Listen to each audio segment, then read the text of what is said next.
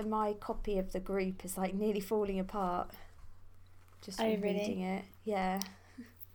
It's like the spine is completely broken. Jesus, what did you do to it? It always happens when I read books.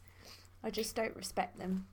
Is it second-hand, or did you buy it new? You've just destroyed it. No, it's really cool. It's like, I think I got it from my grandparents, so it's really old, and it's got loads of like library stamps in it.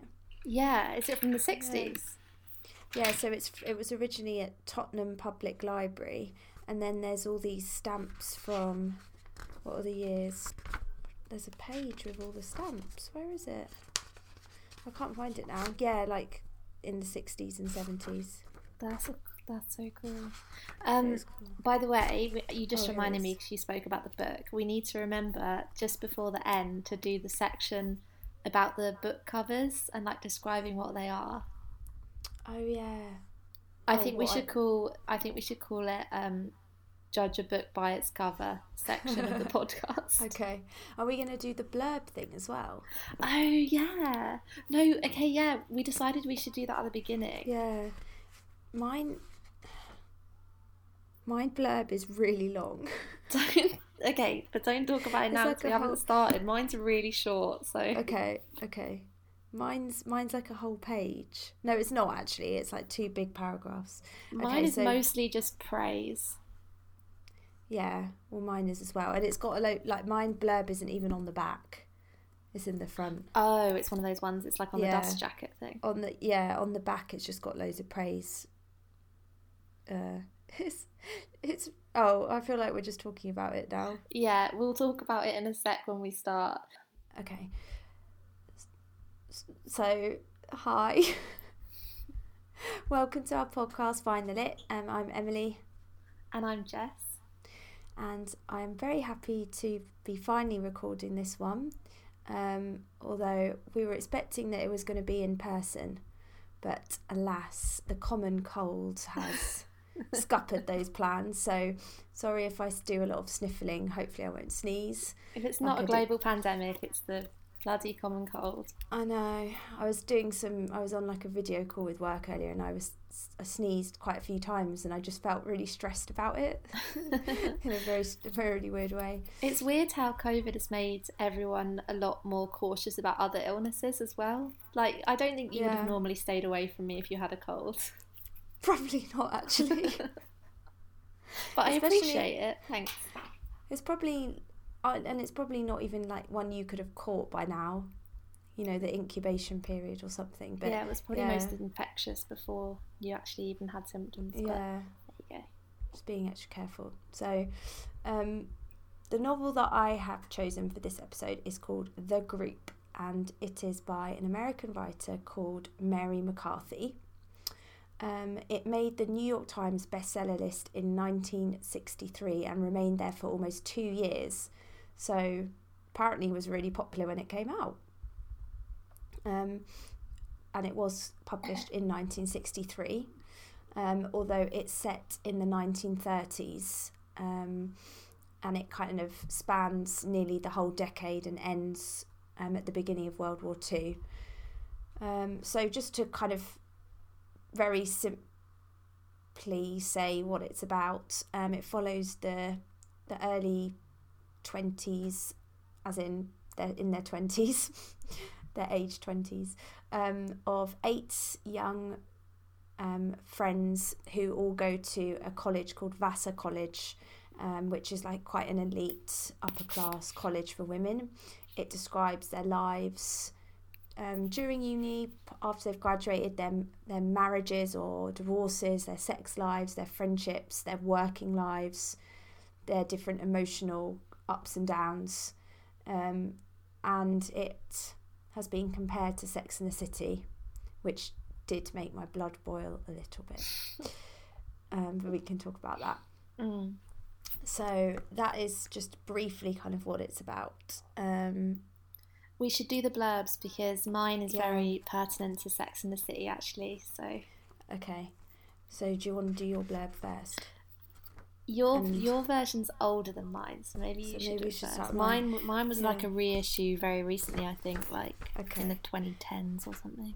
So we thought it'd be good to read the blurbs of the books because sometimes they can be illuminating, hilarious, wrong. My book, as I said before, I don't know whether you're including that bit, Jess, but I think this is from 1965, my copy. So it's only a couple of years after it was actually published. So my blurb says, the group is 8 Vassar girls who grouped together at college in the class of 33. Their sad, funny story. You don't hear phrases like that anymore. It just says the words sad and funny with like a hyphen in between. Sad, funny? Yeah. Their sad, funny story begins with a New York wedding in the early days of the Roosevelt administration and ends with a New York funeral during the Battle of Britain, the span of the American New Deal. 6 of the group were born into the social register. 1 has a self-made father and 1 is a gatecrasher from the far west. I don't know what the social register means. Does that just mean they're upper class? Yeah, maybe. Yeah. Oh, yeah, because then the other 2 has a self-made father. This like blurb is ridiculous, by the way. I know. 1 is a gatecrasher into the upper classes. All are determined not to be like Mother, capital M. They are going to move with the times and put into action the ideas they learned about at college. The progressive axioms of the masculine world of the 30s are echoed and garbled by 8 feminine voices, heard in chorus and solo. The ringing Western assertions of Kay, the Bostonian rumble of Dottie's, Pokey's New York society core, Helena's Cleveland drawl. That's only halfway through this blurb. What? Yeah, I told you it was long. The group's forward thrust into a technological era takes place within the sheltered limits of the traditional feminine sphere. They pioneer bravely in sexual relations, contraception, cooking, menus, home decoration, child rearing, consumer choice. Only one, literary Libby, is a career girl. Each of them, as the group would put it, is a distinct individual, though to an observer encountering them en masse at one of the book's periodic get-togethers, the individual may seem lost in a species. Like the Virgin holding the infant Jesus and sitting on the lap of St. Anne, some of the girls are posed here with Mother behind them, herself an alumna, often an educator or a Vassar trustee. In the background, their teachers can be glimpsed, the ladies of the Vassar faculty. Helena, the messenger, reports the doings of other classmates. The roll call is completed by a study of Noreen, the outsider, who envied the group at college and who swells in national significance as they slip into a back row. Oh, wait, that's it? That's the blurb, that's how it ends. That is the driest thing I've ever heard. Do you think? I think it's pretty accurate. Oh, it's accurate, but it's really clinical and boring. It's not. It's basically just a description of it. Whereas blurbs, I think these days, it's like someone picking it up in a bookshop and it's trying to make you buy the book. Yeah, that was almost like a kind of very dry, objective review. It was so long. Yeah. Okay, well, my one is incredibly short compared to that. My one is: the group follows 8 graduates from exclusive Vassar College as they find love and heartbreak and choose careers and husbands against the backdrop of 1930s New York. Okay. That's it, 1 sentence. Wait, what was the bit about Sex and the City then? Oh, well, so most of the stuff on the back is actually like praise and just quotes from people. So there's a quote from The Independent which says blah blah blah blah blah, and then at the end it says, without the group there would certainly be no Sex and the City. And interestingly, this edition is introduced by Candace Bushnell, which is the writer of Sex and the City, which was actually a book before it was a TV series. And I read earlier that when Candace Bushnell wrote Sex and the City, her brief was to write a modern version of the group. Wow. So it's not even one of those like a stretched kind of sell copies. It was genuinely, she was trying to rewrite it for now. Yeah, she wasn't even just inspired by it kind of unofficially. It was actually trying to kind of write a modern version of it. I mean, I haven't actually read the Sex and the City novel, so maybe it is more like it than the TV show. But I personally, apart from the really surface level similarities, i.e. a group of female friends in New York and about their lives, I don't really see the similarities. I mean, there's a million things that are about a group of female friends and their lives. I don't feel like the Sex and the City is anything like this, really. No, and I think it's an example of just like any fiction that is by a woman and about women just gets flattened into this, or just pigeonholed into women's fiction. Yeah, because I think it just does such a disservice to this novel, The Group, saying to someone, oh, it's like Sex and the City but set in the 30s. Because it's so much more than that. It's so, like, I thought it was so complex and nuanced and said so much about society. It wasn't just like silly little episodic chapters of, oh, you slept with this man, and oh, you're the fashionable one, or you're the crazy one. It was just not like that at all. I love Sex and the City, but I love it for different reasons than I love this book. Yeah, I do love Sex and the City as well. I loved watching it. We got the mug for Charlie. Yeah. I guess maybe a similarity you could draw between the two is that they were both kind of pushing boundaries for the... I mean, I haven't read the book either, but even the TV series was kind of... And I don't know if controversial is the right word, but it was quite maybe ahead of its time in a way. Maybe, yeah. And I've never thought about it in that way, because I've just kind of watched it in the context of TV now, where everything's been done, really. I mean, it's weird because the movies were not progressive at all, because they obviously came a lot later. But I think the TV series at the time, for all its kind of homophobia and dodgy stuff in it now, when you look, I think was actually quite progressive at the time in terms of what it was doing, like as in women enjoying sex and like embracing their sexuality. And yeah, maybe that wasn't something that people had seen on TV. But do you think the Group then, do you think the novel was breaking boundaries when it was published? Because obviously it came out in the 60s. Apparently it got banned in Australia. Really? Yeah, hang on, I wrote down exactly what. Oh, it got banned because it was an offence to public morals. In the 60s in Australia? Wow. Yeah, and apparently it was quite controversial in the States as well. Oh, okay. Because I guess I just thought, oh, it's in the 60s. Like, everyone, it's the 60s. No one's going to bat an eyelid that it's writing about sex. Yeah. But then that's the like mainstream society versus like kind of counterculture society and things catching up. And yeah, I guess it was early 60s. So maybe it was just before all of that stuff had, I don't know, really kicked off. But it's weird because reading it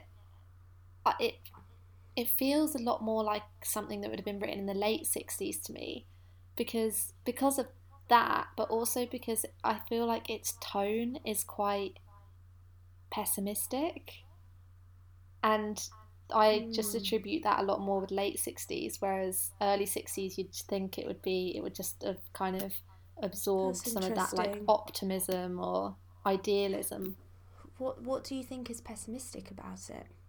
I just think it's quite cynical. Like, all the women start off at the beginning with kind of these idealistic politics and quite excited and setting out on their lives to get to have these great kind of marriages and apartments and careers, and there's just a sense of optimism about it.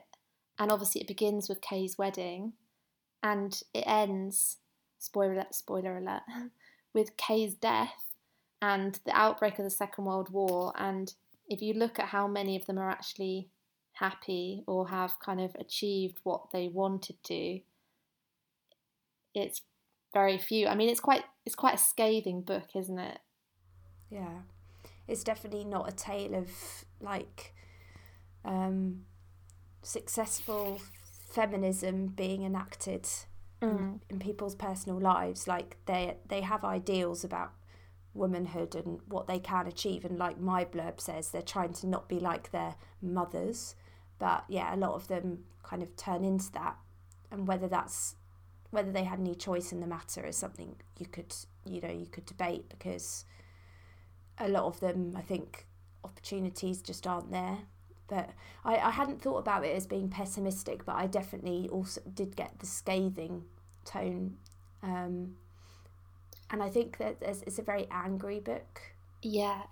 There's a lot of frustration about, I think, aimed at both the characters themselves, almost for letting themselves down in a way, and for not challenging themselves enough, and kind of sort of succumbing to sort of outside pressures that they didn't want to, but also a lot of anger at men and sort of the misogynistic society that they're trying to survive in and succeed in. I was going to say, I mean, a lot of the anger's directed at men. All of the characters are just the worst, like the male characters. Oh, God. I mean, there's maybe one nice male character, and even then you could still kind of maybe, I don't know, think of things that aren't that great about him, and that's the psychiatrist guy, the one that ends up marrying but Polly. I know what you mean, but he's still really sexist, isn't he? Exactly, no, that's what I mean. Yeah. I mean, he's nice and romantic and the kind of thing you want from the climax of some kind of... He is like a happy ending in quite a conventional sense, but he's still problematic as a character. I think that's what's really good about the male characters, though, is that they're not caricatures. Although they're very dislikable, you can really imagine them as real people, because some of them think that they're good men and think that they're good people, and almost just out of pure ignorance, because they haven't like questioned themselves ever, they say terrible things, these women, or treat them in terrible ways, and like that character, the psychiatrist guy, he probably is a good guy, in that way, but he's acting within the framework of a really, really unequal society. And they're horrible, but not necessarily in straightforward ways. Like, there's some stuff they do which is obviously, is objectively horrible and like would have been to them as well. Like Kay's husband cheating on her all the time, although she never finds out. But some of it is not recognised as bad by the female characters, like how Dick behaves. So right at the beginning of the book, I think the second chapter, and I think this is one of the most kind of infamous chapters of the book, this guy called Dick, who's a kind of, I don't know, like a Kerouac kind of Byron-esque figure. Like, he's good looking and like poetic and a bit edgy. He takes Dottie's virginity. Oh yeah, I love that chapter. Yeah, in it's so good. And then afterwards they have a conversation where he basically tells her to go and get fitted for the cap, but they don't call it the cap. I don't know what they call it. Oh yeah. It's called. It begins with a P. Oh, I can't remember. Yeah. Contraception. It's like a diaphragm, right? Yeah. But anyway, and says that way they can, continue to have sex, and she can keep it at his. But it's like she's the one who has to go and get fitted for it and all of this stuff, and she does that, and then afterwards is ringing him, and there's this whole thing where she has this equipment and she can't take it home with her because then everyone would know about it. Like, it has to be kept in his apartment, and she rings him a few times and he's not there, and she just sits for hours in a park waiting for him to show up. And that bit really annoyed me, though, because she doesn't tell him she's going to go and get it then, does she? I know. She basically says, like, if he was good or something, or if this was right, he would just be at home and answer the phone. And then I swear she never sees him again. Yeah, and that's kind of... She goes through this whole turmoil and then basically just never sees him, even though she really likes him and kind of wants to keep having casual sex with him. Yeah, and that's kind of what I mean. He's not categorically bad like the way Harold is, where you can look at him and be like, oh, he's a piece of work. But he's just... I don't know, he's bad in the way that you would expect like a lot of men back then to be, where the expectation is just on the woman, and I don't know. He says stuff like, you're not allowed to fall in love with me, or something, you know, that kind of stuff. Yeah. Yeah, I got really annoyed at her about that. Really annoyed. And then she just goes and marries someone, doesn't she? And you know that she's not very happy, because she has that conversation with her mum where she's basically like, I'm still in love with this other guy, and I don't know what would have happened, and But then she does it, and then her mum's like, go and find him. You know, imagining that, you know, if you're in love with him, then you need to go and find him. And I'm sitting there like, yes, go and find him. Even though you kind of know it's probably not right. And then I kept expecting him to crop up at some time in the book. I was like, he must come back, you know, they're going to have an affair or get together and it's all going to be all right. No, he just disappears. Which is kind of why I think those things like that make me think of it as pessimistic. It's like, I don't know, those love stories aren't real. Yeah, because even if she'd have gone to him, and it obviously probably wouldn't have ended with them, you know, being a proper serious couple or anything because of the way he was, but she probably would have enjoyed it in a way, because she really enjoyed having sex, and it felt like she was sort of becoming an adult, and then she just kind of turned it all down. Yeah, but she could have either done that and gone and disgraced herself and, you know, fulfilled herself sexually, but, you know, had to deal with all of the huge repercussions of doing that, or live a stable kind of miserable, compromised life with her sensible husband. And that's kind of the difference between like a woman and someone like Harold, who can do both. Yeah. I love that chapter because it's you're just completely in the head of that character, and all of the like now quite funny things she's thinking, like about the sex and about how she should behave and about what he's thinking of her, and all these strange things which to her it's like they're completely normal things to think about, but looking back on it, what I'm trying to say is like there are all these social demands on them, and like tiny little like cues that they have, that they, you know, you learn about as a woman and the way you should behave and things, and they don't see it as constructed by like the social world around them. They just see it as completely natural, and they sort of internalize all of these things so that it does become their problem, and it's all to do with them. Actually, it's just a very strange social norm of the time, but they would never think of it like that. Do you mean, does that stuff happen when they're actually having sex? Just in that whole chapter, but also, like, obviously it happens when they're having sex, because she kind of wants to look a certain way, and then when she has an orgasm and has no idea what it even is, she's really ashamed. Yeah, that was the description of it was so good. It was funny as well. I think in a way it is a funny novel. I think even, you know, when it was written, it was supposed to be amusing, but not at the expense of the characters. Not like you're such a stupid woman from the past who you know didn't know anything. I think you do feel for her and you kind of respect her at the same time as sort of being able to laugh at her. Yeah, definitely. It's interesting. I don't know. Do you know kind of the background of the book and like anything about Mary McCarthy? Because she went to Vassar. How do you say it? Vassar.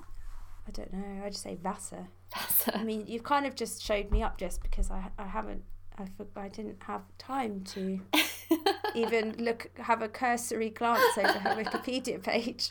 I just read a Guardian review of the book and it went into it, but she went to Vassar, and she based a lot of the characters in this book apparently quite transparently on people she knew. And they all got really mad with her afterwards. Oh, I love it when that happens. That's so funny. But so they all like recognise themselves in it. Oh, that's so good. Yeah, and all her peers hated the book, apparently. She said quite near the end of her life that the group had ruined her life. What, that book? Yeah, even though it was such a massive commercial success, because like everyone, all of her peers and the people she kind of respected in the literary world just didn't like it. But it's so good. Mm. Like, what did they not? Why didn't they like it? Well, obviously, probably her peers at uni didn't like it because they were the characters were based on them. But I don't know. They said things like, oh God, I can't remember now. As in, it was just kind of not proper, like, literary topics to write about or something. Yeah, maybe. I mean, it obviously was spoken about just as women's fiction, like I was saying, just kind of pigeonholed in that way. But yeah, I can't remember what specifically they found wrong with it. But I just think, like, that, yeah, it's obviously about the women's lives and all of that stuff, but I just think it's such a great depiction of just that time, like just the 1930s, and sort of what society was like, and how politics and economics affected people's lives, because it's a really tumultuous time, because you had everybody kind of coming out of the Great Depression, and obviously for actual poor people that was awful, but these characters are kind of middle to upper class, and how it affected them in terms of some of their families losing their millions, and how they coped with just being like, just being a bit more middle class and having to think about what they were spending money on, and how that affected their family relationships. And then politically, so much was happening. Like, you had so many like radical left-wing political movements, and like the sort of communist and socialist movements were really big. But then obviously you have the threat of fascism as well. Yeah, and thinking about it, you very rarely get a book that really explores how politics kind of shapes the psyche to the extent that this does. Yeah, I think that's what I loved about it. It's not a book where it's like, this will teach you about the politics of the time, because then that would be more at the forefront. It's almost just how it affects their daily lives. Yeah. And it will go from like brilliant. 1 minute it'll be talking about breastfeeding, and then the next minute it'll be talking about Trotsky. Yeah. Yeah, and how like each of their political beliefs changes, or how it makes them see each other. It's not just like, this is what one person thought, this is what another person thought. It's like you said, it's about how it affects their actual psyche, and their how they see themselves and their purpose in the world.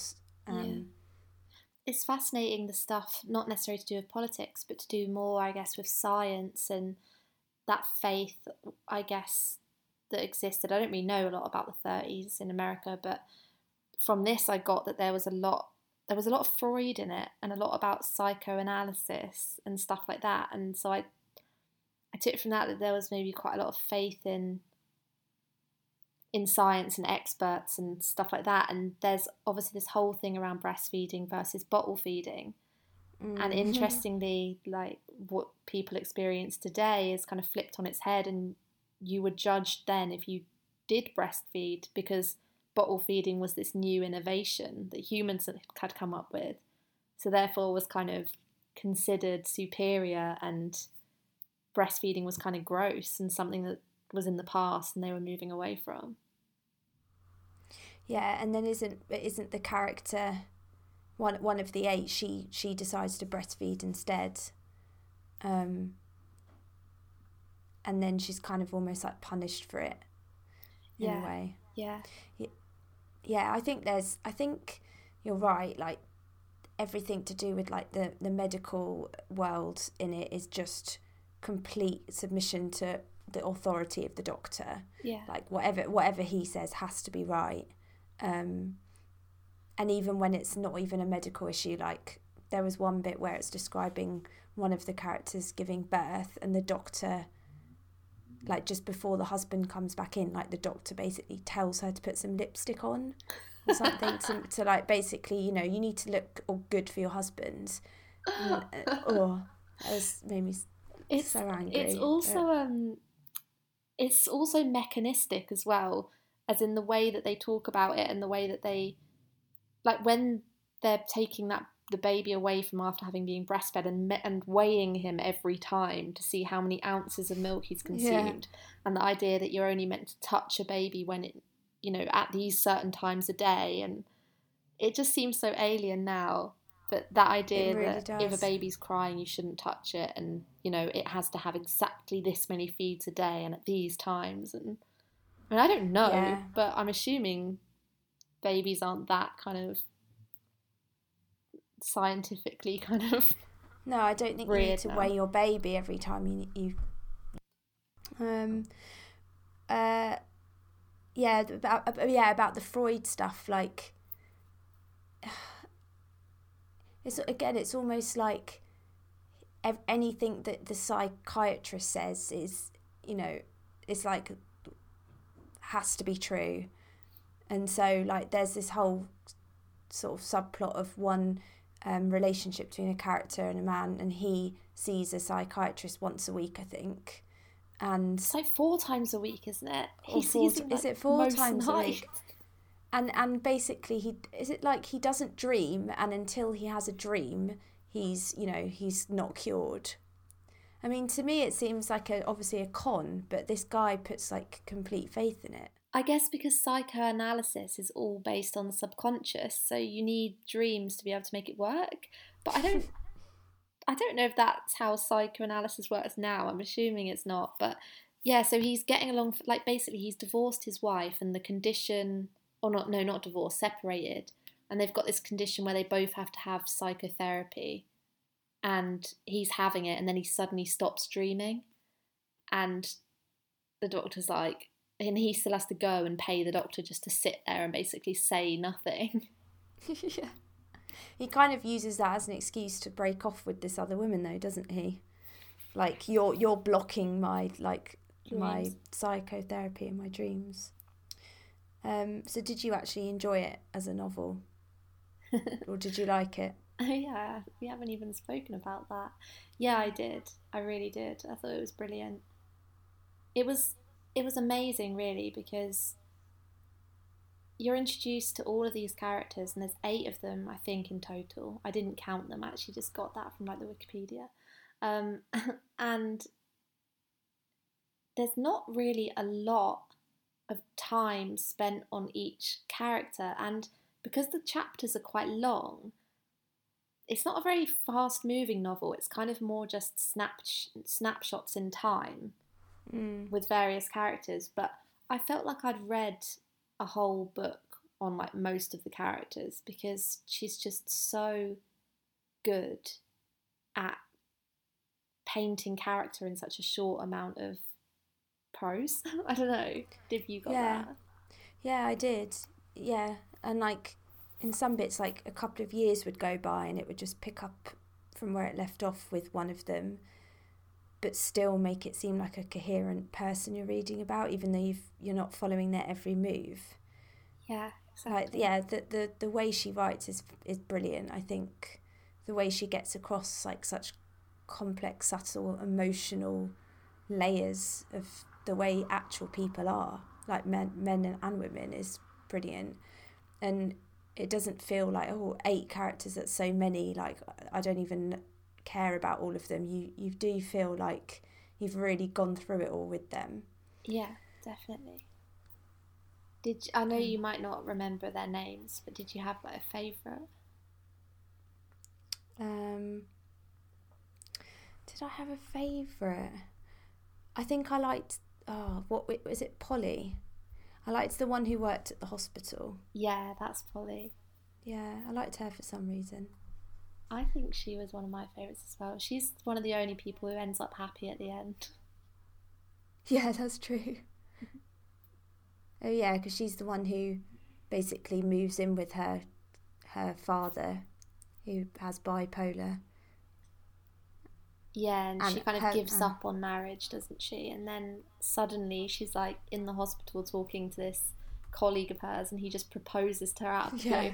That is so bizarre. Can you imagine someone proposing to you before you've even kissed them? Let alone, I think people did that a lot back then, didn't they? Like, marry me, okay. And then suddenly, I'm pregnant, like 2 weeks later. Oh God, how did anyone end up happy? It's just, it would be a miracle if you did. Did you have a favourite, or was it her? It was either her or I quite liked Helena. She was quite emotionless. So. Oh yeah, was she the one who was just a big snob? She. Oh no, she's the one that basically was good at everything. Yeah, that was so funny when she's just like Yeah. listing everything she knows and like all the languages and stuff and hobbies she has. She just doesn't really give a shit. Like she walks in Yeah. on Harold and Noreen kissing, and Harold's obviously married Kay and stuff. So that's like a big, for anyone else that'd be a big drama, but for her she's just like, meh, she just does not care. She's like, I'm not going to say anything. Actually, yeah, she's the only one who remains single. I've just checked that. What did you think about the Noreen character? Because she's basically the only other one who is like not in the group, like not in the in group, but there's a lot going on about her. She was like jealous of them at college and was a bit of an outsider, and she's really into like left-wing politics and does a lot of dramatic sort of what's the word, theatrical like protests around New York. I don't know. And there's that whole bit at the end with like her baby and her having married a Jewish man. Yeah. I don't know what I thought of her really. I guess she was one of the few characters I maybe didn't have a kind of really strong impression of, or kind of maybe I didn't have a strong connection with her because she's kind of on the periphery for the first bit. Yeah, one thing I did actually like remember is, and I've just found it again, she's talking to Helena when she's basically begging her not to tell Kay about the affair, and she's like opening up to her, and they were talking about uni, and she says to Helena, you people were the and I'm going to get this wrong, How do you I literally can't say this word. AESTHETES, like aesthetes. Aesthetes. We were the politicals. But when that word is something to do with like aesthetic, isn't it? Yeah. As in like the way things look and everything. And I thought that really made me think about the way the group just think about the world. Like that's not necessarily true in that they do kind of hold political beliefs in the sense that they have opinions about right and wrong and like, you know, whoever the president is at the moment and whether America should join the war or not. But they do kind of everything they look at and everything they think about, like their friendships, the way they cook. It is all about like the aesthetics and the social code and class, basically. That's like, so true. And they as radical or progressive as they make out themselves to be, they are essentially quite snobbish, most of them. Yeah, they are. Like, and even within their own group, like, you know, a couple of them are new money, or one of them kind of just managed to get into the college on a whim, and they constantly talk about that fact and mention it. Like you can imagine them as if you were an outsider, you'd just be like, oh, that's that group of snobs, you know, who think they're better than us. Yeah. But Noreen, because her politics are, you know, quite radical and stuff at the beginning, and she obviously is politically active, but I might have got this wrong, but by the end she's kind of just married someone rich, right? And she lives in this swanky apartment, and she is still a bit different, and she's not kind of doing all of the kind of stuff with her baby that Pris is doing. But she's kind of become a little bit of a melt by the end, hasn't she? Or not a melt, but she's not prioritising her politics in the same way. No, she just marries into like the same class that she was in, and it does feel a little bit like she's just playing with the identity of being radical and enjoying all the drama of doing a sort of strike. I'm gonna cough. It is very like champagne socialist and being political when it's convenient for you to be, or when it's fashionable, or when it's fun. Yeah, and it sounds like it kind of reminds me of us. Yeah, definitely. This is us. We were like all radical in union stuff, and then we left and we're like, oh, I don't want to go to a political meeting now. No, like we still believe in the same principles, but like we just don't have all day to do what we want with our time. I think our social life doesn't revolve around it anymore, so it's a lot harder to actually to do it. Would be a massive compromise now, whereas at the time I think it wasn't a compromise. It fit so neatly into our lives, and that was our social life. Do you know what I mean? Oh yeah, definitely. Yeah, but yeah, I was going to say something about Kay because she's like a classic example of, she's kind of progressive or whatever on the surface, but I think it even says in the book that she wants change, but not in a way that's going to kind of affect her class. Like she still wants her class to maintain its kind of privilege, basically. Yeah, she's like kind of radical on the surface in that like she dresses a bit more weird and seems to be really carefree and everything, but all she wants is the adoration and the acceptance of the rest of the group who are from kind of old money and who are higher up in the class scale than her. Yeah. And she like that's her dream, really, is to be a part of that. And I think she's probably obviously it's sad because she dies, but even regardless of that, she's definitely the saddest character. And that she's never really happy, is she? She gets committed by her own husband. Yeah, just to get her out the way for a bit. Yeah, actually, I'm sorry, I'm doing that annoying thing where I'm looking at the Wikipedia while we're talking. But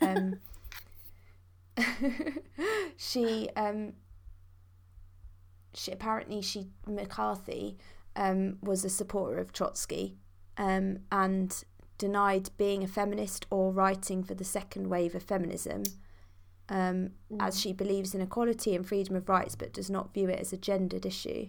Yeah, I think that's why she's focused so much on class and stuff, because their problems are just totally not the same as like the African American maid who they're like all really rude to, for example. I don't know if you remember that. Yeah, exactly. I wrote down, I think from that Guardian article, that McCarthy described feminism as a cocktail of self-pity, shrillness and greed. That's really good. I know. I mean, obviously I wouldn't describe feminism necessarily as that. I might describe some feminists as that. Yeah, certain like aspects of the feminist movement. Yeah. But that probably what didn't make her very popular in the 60s, I suppose. No, probably not. She was married 4 times, you know. Really? Yeah. Wow. So she was definitely qualified to write about marriage and divorce. And relationships, yeah.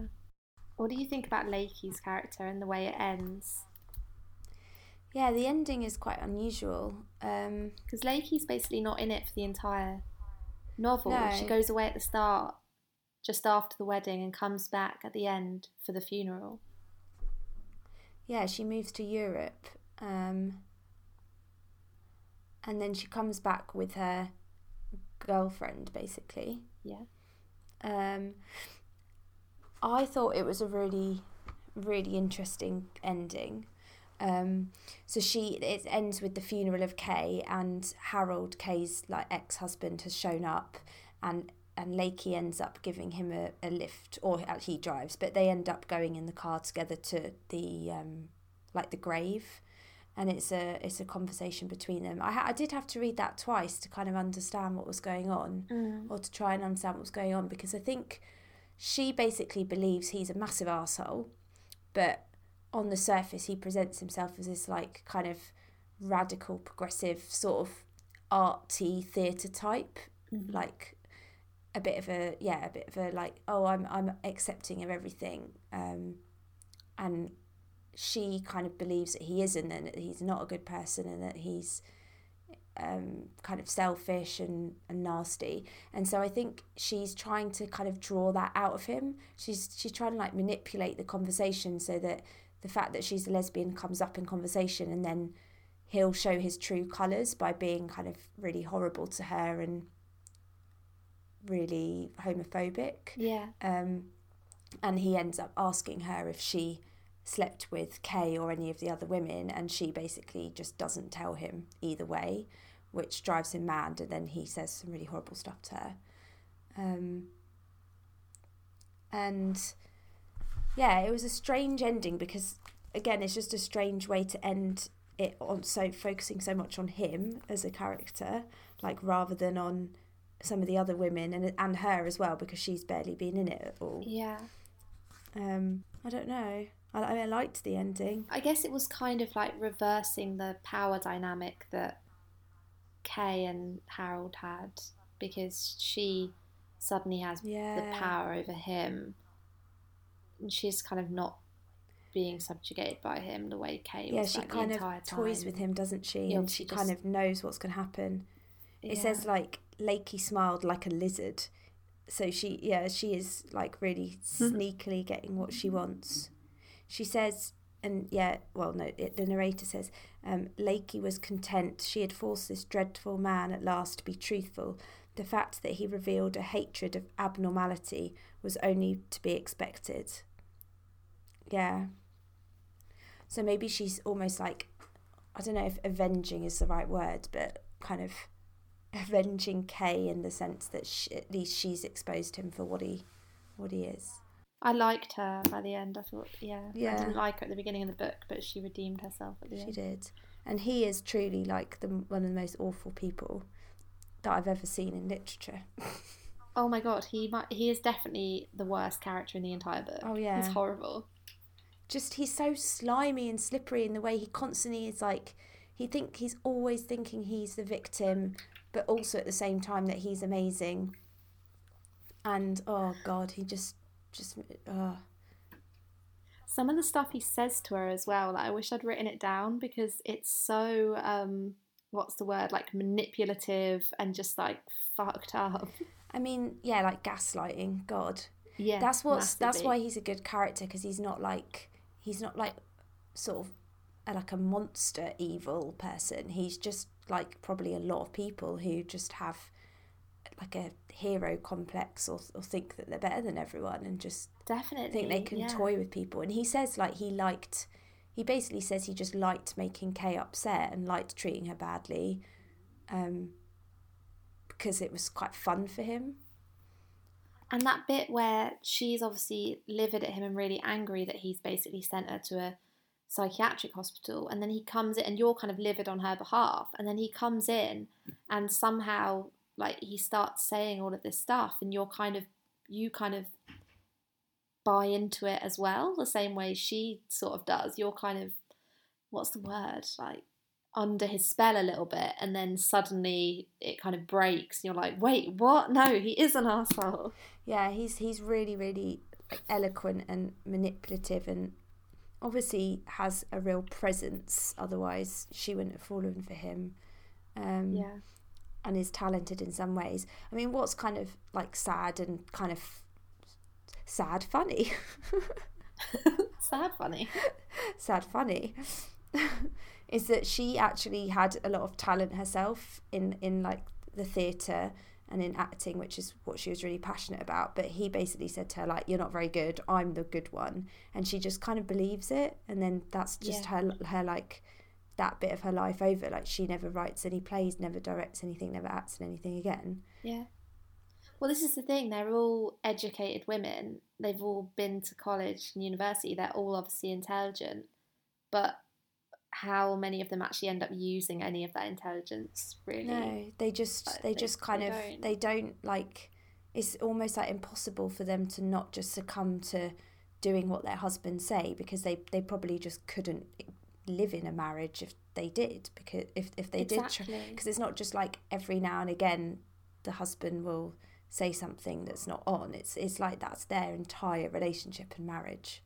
So, and that's their reality, and like that's the way their reality is shaped. I think it speaks to the kind of the really deep-rooted nature of patriarchy. You know, you can do token things like allowing women to go to uni, or, you know, allowing women into boardrooms or, you know, all these things, and they're kind of token gestures, but they don't actually address, you know, how pervasive an ideology is, or, you know, because everyone's grown up with that as an understanding. Yeah, precisely. And it shapes their realities like to such a great degree. And the way they think about everything in themselves, they just internalize. You know, that it's not even that they've internalized patriarchy. It's there from the minute they're born in their brains as they're being brought up. Yeah. And yeah, like you said, it's so much more. It goes so much deeper than that, because even one of them who wants to be an editor, I think, tries so hard and is working really hard to get like some work out of this newspaper, and then the guy basically just says, you'd be better off being an agent, and basically says, because you're a woman you won't be able to do this, but you'd be really good as an agent, like a literary agent, and then describes what that career would be like. And she does end up being a really successful literary agent, and then, you know, on the surface has this like really fantastic career, but just knowing that's how she got into it, and it's not actually what she originally really wanted and what she desired. That's really interesting. And also I think it's mentioned in passing at the end that she's married an author, a really successful author, and it's like, I don't know, however successful they are, they're always going to be kind of a step down from who they marry. I guess, like, I just thought it was really brilliant because, you know, we are, like, being the age we are, we know what, you know, we know what sexism used to be like and stuff, but we know what patriarchy used to be like, but I've never really read anything that it was so richly presented. And kind of, and also it brought it to home. Like, on the one hand, you felt like it was so long ago and like it was another world, and you can't believe people, you know, were treated that way and stuff, but at the same time it almost felt really familiar as well. Definitely. It was it was like an exaggeration. It was kind of an exaggerated version, but I mean, hands down, that stuff, it's not the rule anymore, but that stuff still goes on. Definitely, yeah. And I think in a milder way, a lot of it is still the norm, but just not, just in a less exaggerated way. Yeah, I think so. Like, in terms of the workplace and how people are treated differently, and contraception is still up to the woman problem. To put stuff in her body and like manipulate her body to not get pregnant. Yeah, and I'm sure, like, well, we haven't got much breastfeeding experience, but I'm sure there's still, you know, pressures around that. Yeah, or the opposite pressure, I guess. Yeah. And that's it, isn't it? It's not about just changing a rule or making a rule, because you can do that and it's still experienced by people. That's not going to change until we completely restructure society. And recognise that, like, women, by living at home or bringing up children or being housewives, is actually what keeps the economy going. Yeah, and it's a devaluing. That's the thing. You can't fix such a fundamental devaluing, and like women devaluing themselves as well. Yeah. You can't fix that just by being like, oh, okay, like we'll have this job as a CEO. Some women. Yeah. There you go.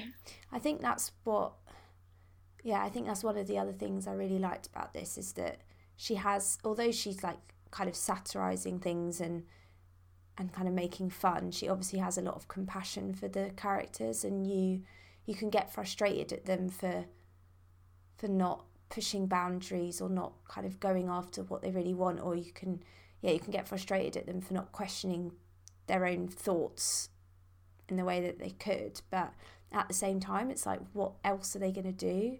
Like, they just want to have a nice life and be happy, and you can't really blame them for kind of just almost like giving up in a way. No, and that is quite fascinating that we can read it from the modern day and still be empathizing with them in their position and still be understanding why they're making the decisions they are. You know, even though we're sitting here being like, you know, I would never let a man talk to me like that, you can kind of you can understand it in the context of the book, why it's happening. Yeah, definitely, which makes it a really great, brilliant, fantastic, incredible novel. You never actually said, I mean, it was kind of just implicit that you liked it. Yeah, those words. Okay, well, we've been talking for like an hour now. Yeah. Was there anything else pressing that you wanted to say about it? No, not really. I mean, God, you could just talk about it forever, couldn't you? I know, it's quite an intimidating book to talk about, I think, because just one of the storylines you could talk about for ages, and there's so many of them. Like, there's so many parts we haven't even touched on. And you could do, like you could focus really like intently on all the lives of the characters and all the different things that happen to them, or you can do what we've done a bit more, which is talk a bit more broadly. But either of those would be really interesting, but that would be like a whole day of talking. I really loved it. I'd highly recommend it to anybody, and just really like emphasize that it's not just like a women's book, you know. I really don't like all of that, because it just takes away the pleasure and the like challenge that anyone would get reading it. It devalues it. That in itself is a sexist categorization, because just because something has women as its main characters does not mean it's not interesting or shouldn't be interesting to everyone, and doesn't deal with kind of, it is almost like women get set apart as a whole other, it's like the things that women experience don't apply to the rest of humanity, so men couldn't kind of connect with them, but we read millions of books that have male protagonists and manage to connect with it. Yeah, it's no different. They're universal human experiences. Yeah, exactly. Yeah, it's no different, is it?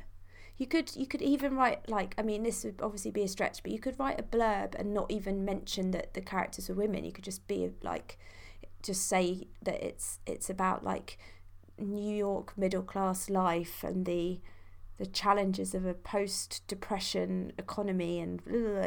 You could do that if you wanted to, and they wouldn't be lying.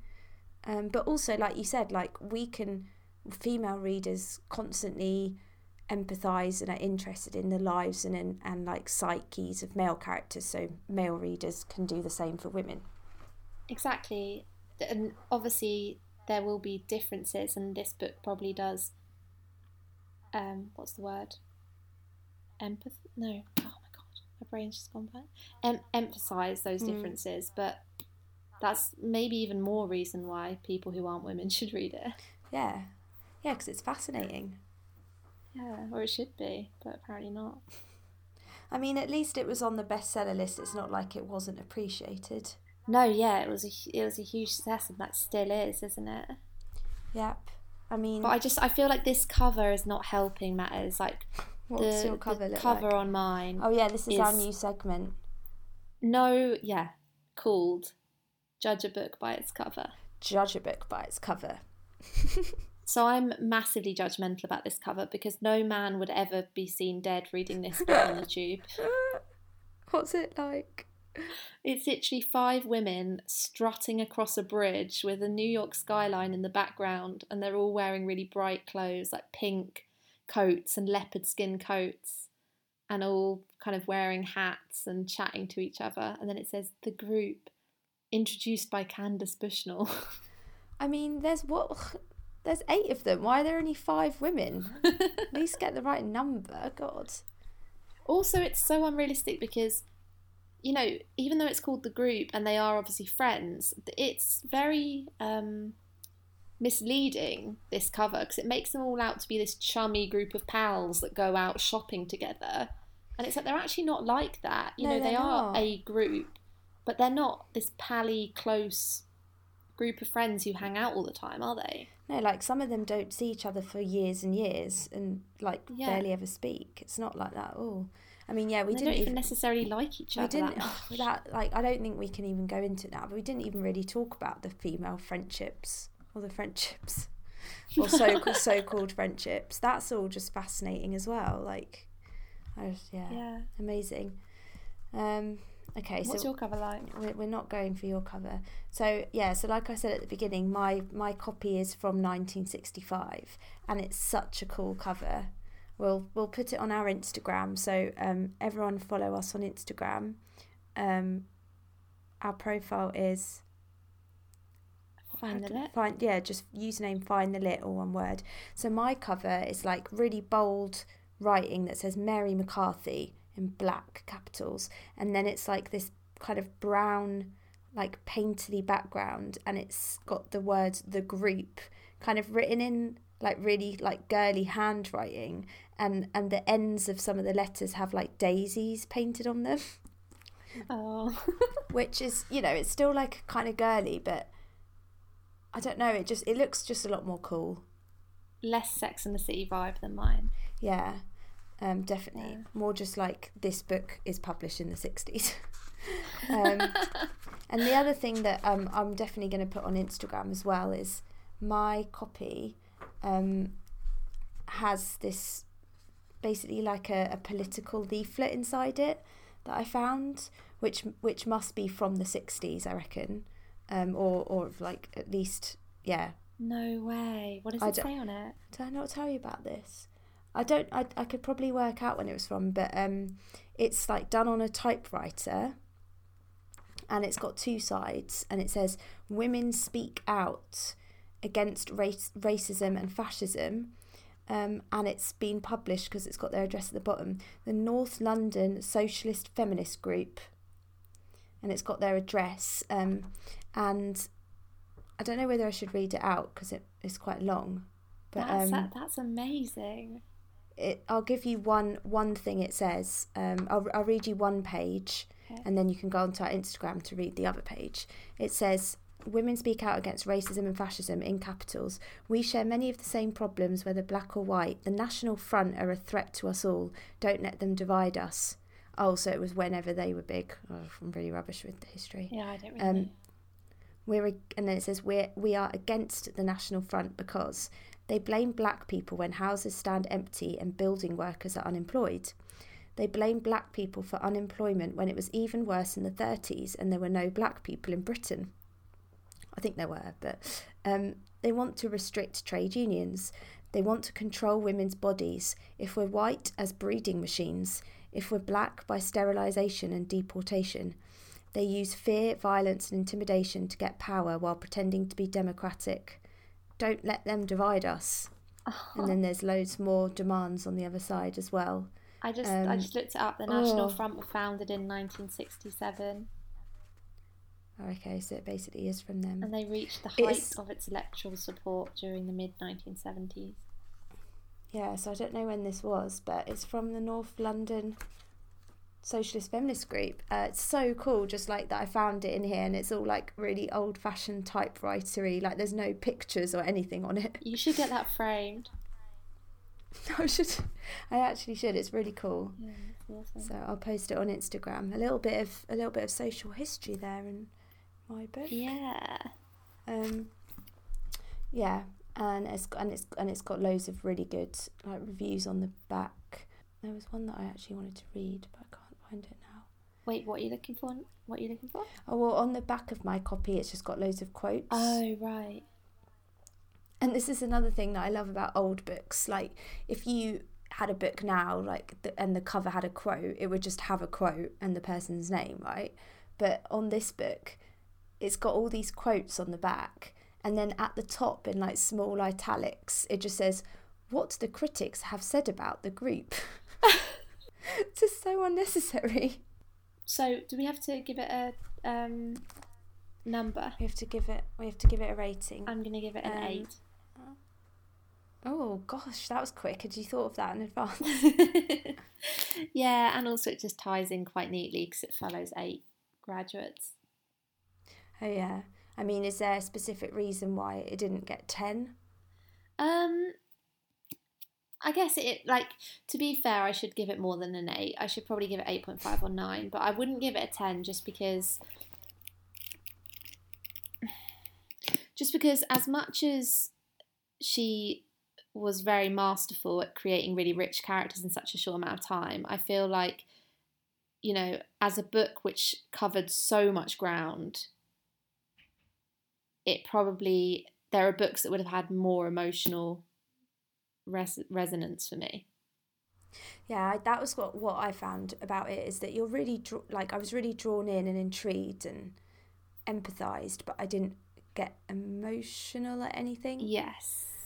Like I didn't get emotional when Kay dies. You know, you don't actually feel that intensity of emotion that you do with other books, but I believe she probably did that on purpose.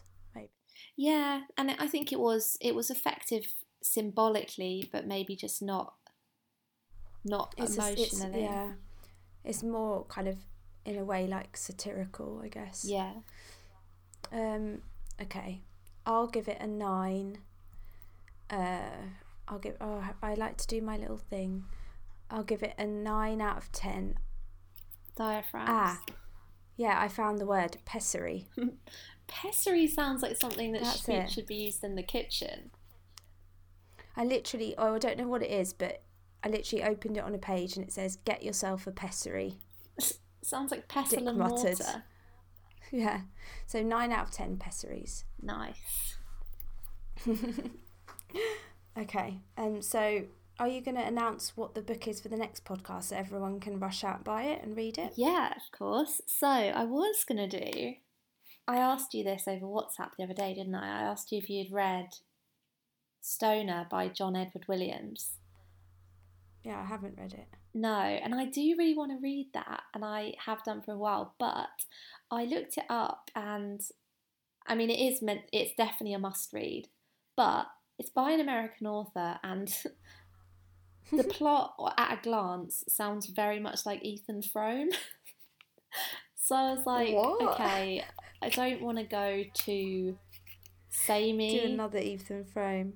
So I decided to just do something a bit, I don't know, I decided on a kind of like rogue book and I literally decided this about 5 minutes before we started recording. I just like plucked it off my bookshelf. Oh, I'm so excited. What is it? It's modern and it's by, I think, a Norwegian musician.